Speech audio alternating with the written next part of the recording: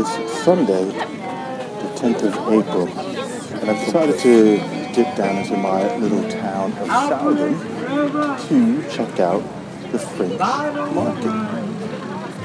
It's a nice day for it, mostly sunny, a few clouds dotted about the sky, and relatively warm. It's 11 degrees out.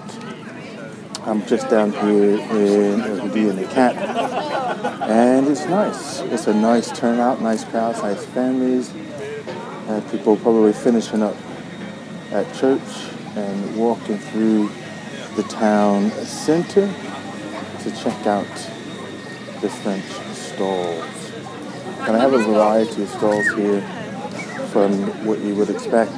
There's the French bread, which happens to be the most popular line. That line is quite long to get some French bread. But then there's also pastry stands, cheese as you would expect as well. In fact, I picked up some free cheese. And there's various craft stalls as well. So anything from handbags to homemade jams and the like. So very nice turnout for our small town of Southampton.